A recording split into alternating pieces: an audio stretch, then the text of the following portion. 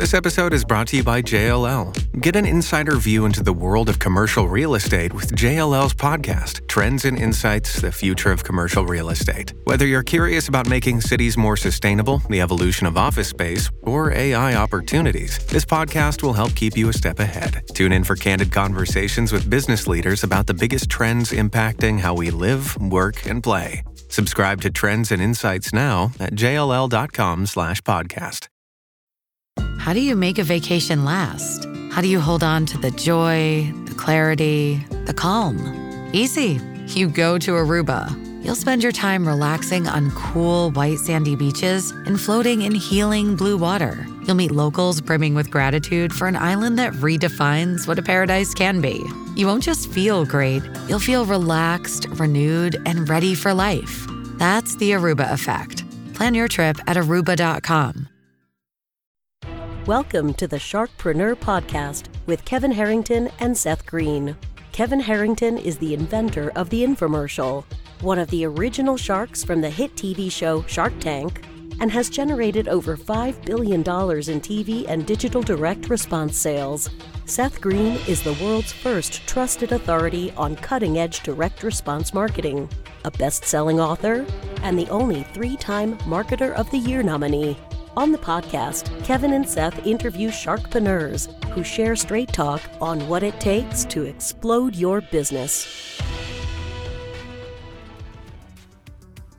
Why do so many businesses struggle while others seem to explode overnight?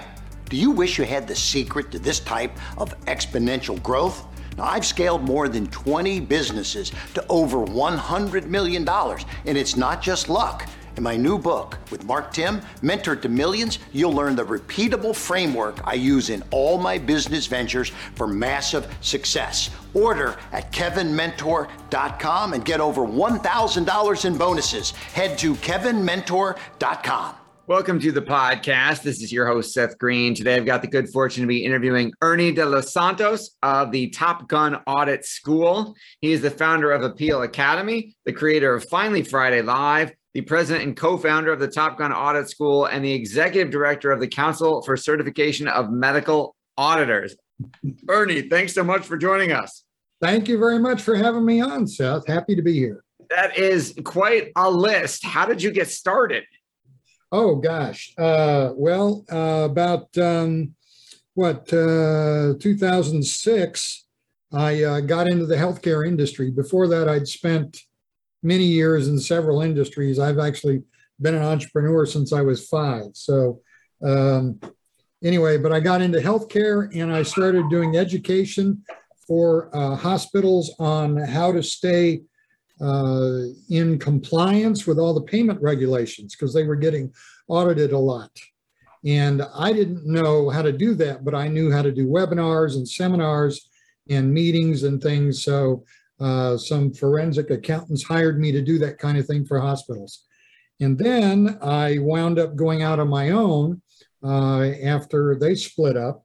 And I started doing my own webinars, but I was doing interviews on a talk show that was very popular. But then they decided I was a competitor, so they kicked me off and I created my own talk show. That's where Appeal Academy and Finally Friday came from. I started. Okay. Yeah, and then Top Gun came after that as a way to make money. All right, let's go through each one of those, and then we'll talk about some of the unique ways you've grown your businesses as well. So what is the Council for Certification of Medical Auditors? That is a nonprofit organization that I got roped into by some friends of mine. They have a certification for medical auditors.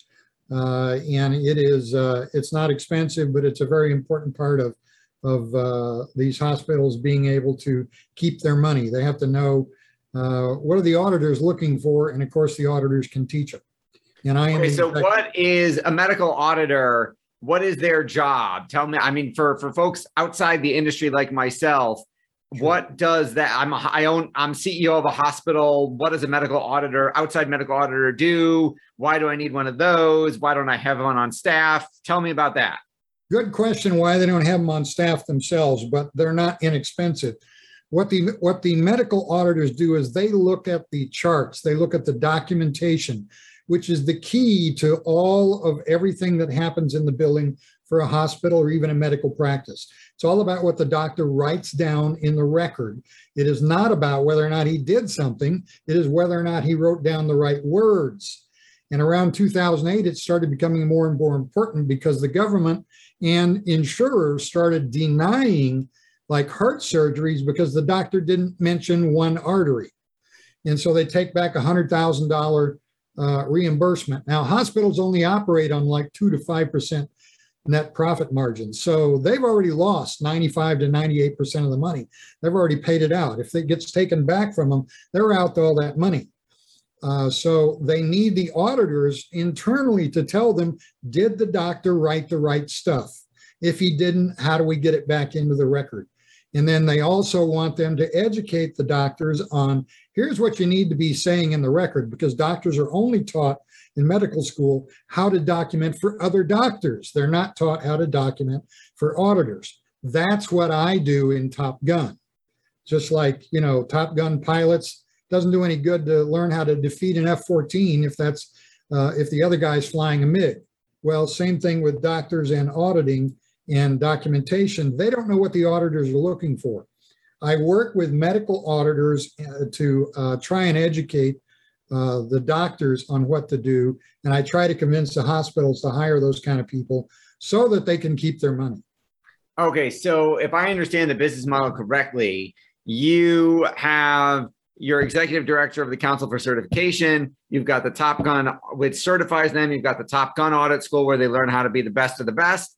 And we'll talk about Appeal Academy and Finally Friday in just a minute. But your clients are the medical auditors, the people who want to become medical auditors. You are training them to be amazing at what they do. And then then they might, let's say, go get hired by a hospital to help the hospital get back some of the money or code stuff correctly. And they might save hundreds of thousands of millions of dollars. And I'm guessing the medical auditor that you've trained might get like a percentage of the savings, like they're on a consulting performance type of basis. And then, do I have that right? Yes, except for the bit about the contingency or the performance. They can't actually get paid on that because the government considers that's possibly suborning fraud. So they don't do that. So none of them talk about, oh, I'm going to get you the most money you can get. No, I'm going to get you the appropriate documentation so you can get paid appropriately. That's the best thing they can say. Okay. And then they get paid some other way, whether it's a retainer or something or a fee. They're generally paid by salary. Yes. Got it. Okay. All right. So what is Appeal Academy and Finally Friday? Appeal Academy started as a way to teach hospitals how to write the appeals for the denials they would get. Eventually, I realized that wasn't enough because I wasn't making a big enough dent in what I wanted to do, which really my goal is to change the healthcare system, because there's a lot of people that die due to poor communication in the healthcare industry. About the equivalent of 27 47s going down every week. That's how many people die because of poor communication in healthcare. Not blaming the doctors, I'm blaming the system. And what I wanted to do was make a dent in that. I wasn't making a dent for many years, and that's why Appeal Academy morphed into Top Gun Audit School. Okay, and then Finally Friday? Finally Friday was the talk show I did. I did a webinar for free for the hospitals every Friday for about 8 years. Now I do it every other Friday because I'm also doing Top Gun webinars in the meantime. I do about 4 to 6 a month that are free when they're live, and then they pay for the recordings and the slides, that kind of stuff in the membership. How do you balance all 4 of those things plus whatever else you've got going on? Pretty much they're all fairly related, and I got very good at producing webinars. I can produce a webinar at the drop of a hat. Most people take 40 hours to produce a 1-hour webinar. It takes me about 4. So I just got very good at it. I understand what engages people in the webinars. It's the webinars that do the heavy lifting for me. And that really is how I make money in that, as well as doing marketing for some of the vendors in that space. That is fantastic. So let's talk about that. So are those webinars, who are the webinars aimed at? Who's the target for them? And how do you fill that virtual room? I aim it at physicians, and so that I don't call them doctors because they're different kind of physicians with different degrees. They prefer to be called physicians, nurses, case managers, clinical documentation improvement specialists, which are sort of like an internal auditor. And then that's pretty much the group I go after. And there are several large organizations. Plus, I know a lot of the popular and well-known speakers in the industry. So when I send out on my list, I started out with only about 300 people on my email list. That's grown now to over 5,000. And so when I send out emails, I'm usually telling them, so-and-so is going to talk about this subject. I'm focusing on a problem we are going to talk about solving. I don't know what the solution is for you at your hospital, but I'm pretty good at recognizing what a solution would look like. And that's what we talk about. That's why. Okay. So if I heard that correctly, you've grown your email list 15x over the period of time. And so if you're doing a webinar for a physician, what is the purpose of that? Are you trying to get them to create the demand to go hire the medical auditors that you trained? No, what we're trying to do is educate them on what they need to be doing differently. Or we're also in there's a specialized kind of group called physician advisors. These are physicians who in the last, say, 6 or 7 years have come up because they stand with one foot in the clinical side and one foot in the regulatory side. They understand both. So the doctors will listen to them. The physicians will listen to them a little better. So I teach them, well, how are you going to convince them to do things differently? Because they've never had to. And the funny thing is that the hospitals lose money, the doctors still get paid. But the physicians aren't losing money. It's the way the government decided, well, we can't control the physicians. There's too many, and they got too many good lobbyists. So we're going to go after the hospitalists. We're going to penalize the hospitals, make them try to control the doctors. So the majority of our audience isn't necessarily in the hospital expense reduction, whatever analyst field. So let's talk about how you've grown the business. Tell us why you think, how you got so good at producing webinars and why you think yours are working so well. Well, in the first place, I did the webinars for a long time, and I got a lot of feedback from people that they liked the style I use. Number one is I don't put much on the screen. A lot of people put a lot of text on the screen. They think even when they're doing something complex, they have to do that. That's a mistake. If they're reading the screen, they're not listening to you. Right. Well, they don't know you're an authority. That's the first thing. So I became known as an authority and also a leader in being able to help people learn how to change what they were doing. Then when I created Top Gun, it took me a couple of years to realize how. And I based Top Gun on two things. Number one, I took a lesson from Steve Jobs about, you just separate things into basically a couple different categories. You don't need a lot of products. When he went back and took over Apple, he created he said, you're either interested in a consumer product or a professional product, and you're interested in a desktop or a laptop. I do the same thing by looking at whether people want, are they just a worker bee or are they a leader? Are they looking for live stuff only, or do they want on demand or a combination? So that's how I structured Top Gun. As well, I noted, because I'm a keen military history buff, I noted that in World War II, the Allies won that war because they used 7 different kinds of weapons. Those were battleships, destroyers, submarines, aircraft carriers, carrier-based aircraft, 4-engine bombers, and ground forces. Why do you want all those? Because battleships are a show of force. They're a means of attack. Destroyers are going to protect those battleships. Submarines are like guerrilla forces. They go after and they attack and go away. Carrier-based aircraft are continuously upgradable. So a battleship has a certain size gun. You can't change that if you get bigger guns. You got to build a new ship. Aircraft carrier, totally different story. So that's why you want that. 4-engine bombers are what let you go destroy your enemy's capability to carry out war. And the ground forces, of course, you got to go because you got to invade to take the ground. So for me, Battleships are my library of self-paced courses and all my recordings and webinars. Webinars are my destroyers because they are repeatable supplemental education that adds to the battleships. Live webinars and teleconferences, those are like submarines because I can do them at the drop of a hat. If something new comes up, I can do that. Customized seminars, those are like aircraft carriers because I can put new speakers, new ideas, new methodology in them all the time. I've got a stable of subject matter experts who will come do those with me, either for free or for pay. Just depends on what we're doing. Group coaching, those are my bombers. Those are the things that will go in because I can go destroy what somebody else is doing wrong with group coaching. And then small group and individual, that's where my coaches, the ones who work with me, go into and do individual webinars or actually go to hospitals and do teaching on the ground. So that's how Top Gun has been formulated, and that's why it's growing.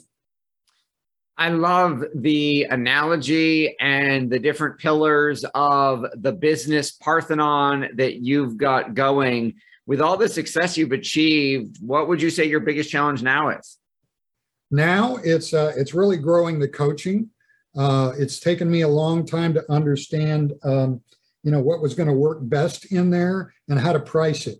Because for hospitals, they don't want to pay for education anymore. They've been burned for a decade of, we'll come in and teach everybody this, and then nothing happens, nothing changes. So I've had to figure out how do I price it so that individuals can afford it and I can still afford to produce it and put it out there. So recently I've connected with recently I connected with a guy I've mentioned, Steve Cunningham, who runs Read It For Me. And he's been able to help, he and some of his clients actually have helped me figure out exactly how to create the group coaching. And now I'm about to launch that in a bigger manner. Well, congratulations in advance. Is there any way to track how much in correction or savings or recouped revenue all of your folks who you've trained have done? Yes, there is, because there's a lot of key performance indicators that are available in a hospital revenue cycle. Any business, really. You just have to make sure you're watching the right ones, because there's times when people are going to be task-based, task-oriented. Oh, they want to know how many documents got sent out. What difference does it make if that didn't make any money for you? What difference does it make in a hospital if that didn't prevent denials, or your number of denials went down, or, instead of just staying the same? That's the problem. In hospitals, 85% of their denials happen because of documentation. Something's wrong with the documentation. And yet I have the hardest time getting them to concentrate on that kind of a KPI instead of something else. In any business, throughput is the only thing that matters. How many products go out the door? How much dollar volume did that render? What difference does it make if you're 95% good at shipping if that 5% cost you 30% of your income? So it's a matter of looking at which KPIs are you focused on, and that's what you want to deal with. Don't let anybody else tell you different. You have to focus on what makes a difference. Your passion is obvious. What do you like best about what you're doing? Then I get to help people, and I do get to hear from people who are doing better. I start adding to as I hear about people who get it and start doing better, I add them as a coach to Top Gun so that they can come help me teach more people. All right. Well, if you had to start over again, knowing what you know now, what would you do differently? Oh, gosh. Well, I think I would try to find a way to fund it without my own money. That would probably be the smartest thing I could probably do, because all this is done with myself and just the revenue I can generate from it. I've never wanted investors because I always wanted to be calling the shots. That's a thing I think I would keep the same. But the other way is I think I'd still like to go out and find some funding and still have pretty good control over what I'm doing. That makes a lot of sense. You're giving advice every day. What's the best advice you've ever gotten? Don't wait. Keep going, whatever your passion is, put it out there, and don't, I think I've heard that many times. I think it wasn't it a famous author, Goethe, was it? Who said something like that, whatever your passion is, put it out there, go with it. Don't wait. There's no reason to wait, and you don't need to be perfect. I happen to be, my main talent is I'm a maximizer. As you give me an idea, I see everything about it all at once, everything it could be. Problem for me is I want that right now. You can't have it right now. And that's the thing. Whatever you can imagine, go do it, get on it right now, and don't try to be perfect, because you're never going to be anyway. I think I learned that from being a programmer for a little while. It never runs the first time. Absolutely great advice. Fascinating business. For our folks who want to learn more about what you're doing, where is the best place for us to send them? You can send them to Top Gun Audit School, and they can contact me through there. I'd be happy to talk to anybody. Obviously, I'm pretty happy to talk about this, and I can talk about it forever. All right. Well, this has been Seth Green with Ernie De Los Santos of Top Gun Flight School. Ernie, thanks so much for joining us. Thank you. Thank you, Henry, Seth. Appreciate it. Thanks, everybody, for watching or listening. We'll see you or talk to you next time. Thank you. Do you need money to fund your idea, product, or service? Are you ready to take your business to the next level, but need capital to get it done? Kevin Harrington has heard more than 50,000 pitches and knows how to help you make the perfect pitch to get the funding for your entrepreneurial dream. He's distilled the process down in his perfect pitch cheat sheet, and it's yours for free. Just text PITCH to him right now at 727-888-2100. Text PITCH to 727-888-2100 right now and claim your free perfect pitch cheat sheet. Text PITCH to 727-888-2100 to start funding your dream today. This show has been produced by Market Domination, LLC. To discover how you can have your own show completely done for you and turn it into a real published book and become the authority in your marketplace, go to www.marketdominationllc.com/podcast offer. This podcast is a part of the C-Suite Radio Network. For more top business podcasts, visit c-suiteradio.com.